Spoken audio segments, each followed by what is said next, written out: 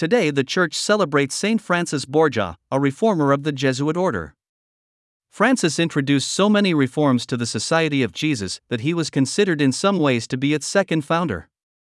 Francis was a man of contemplation and action in the fullest sense, and clearly drew much strength from the silence of his prayer.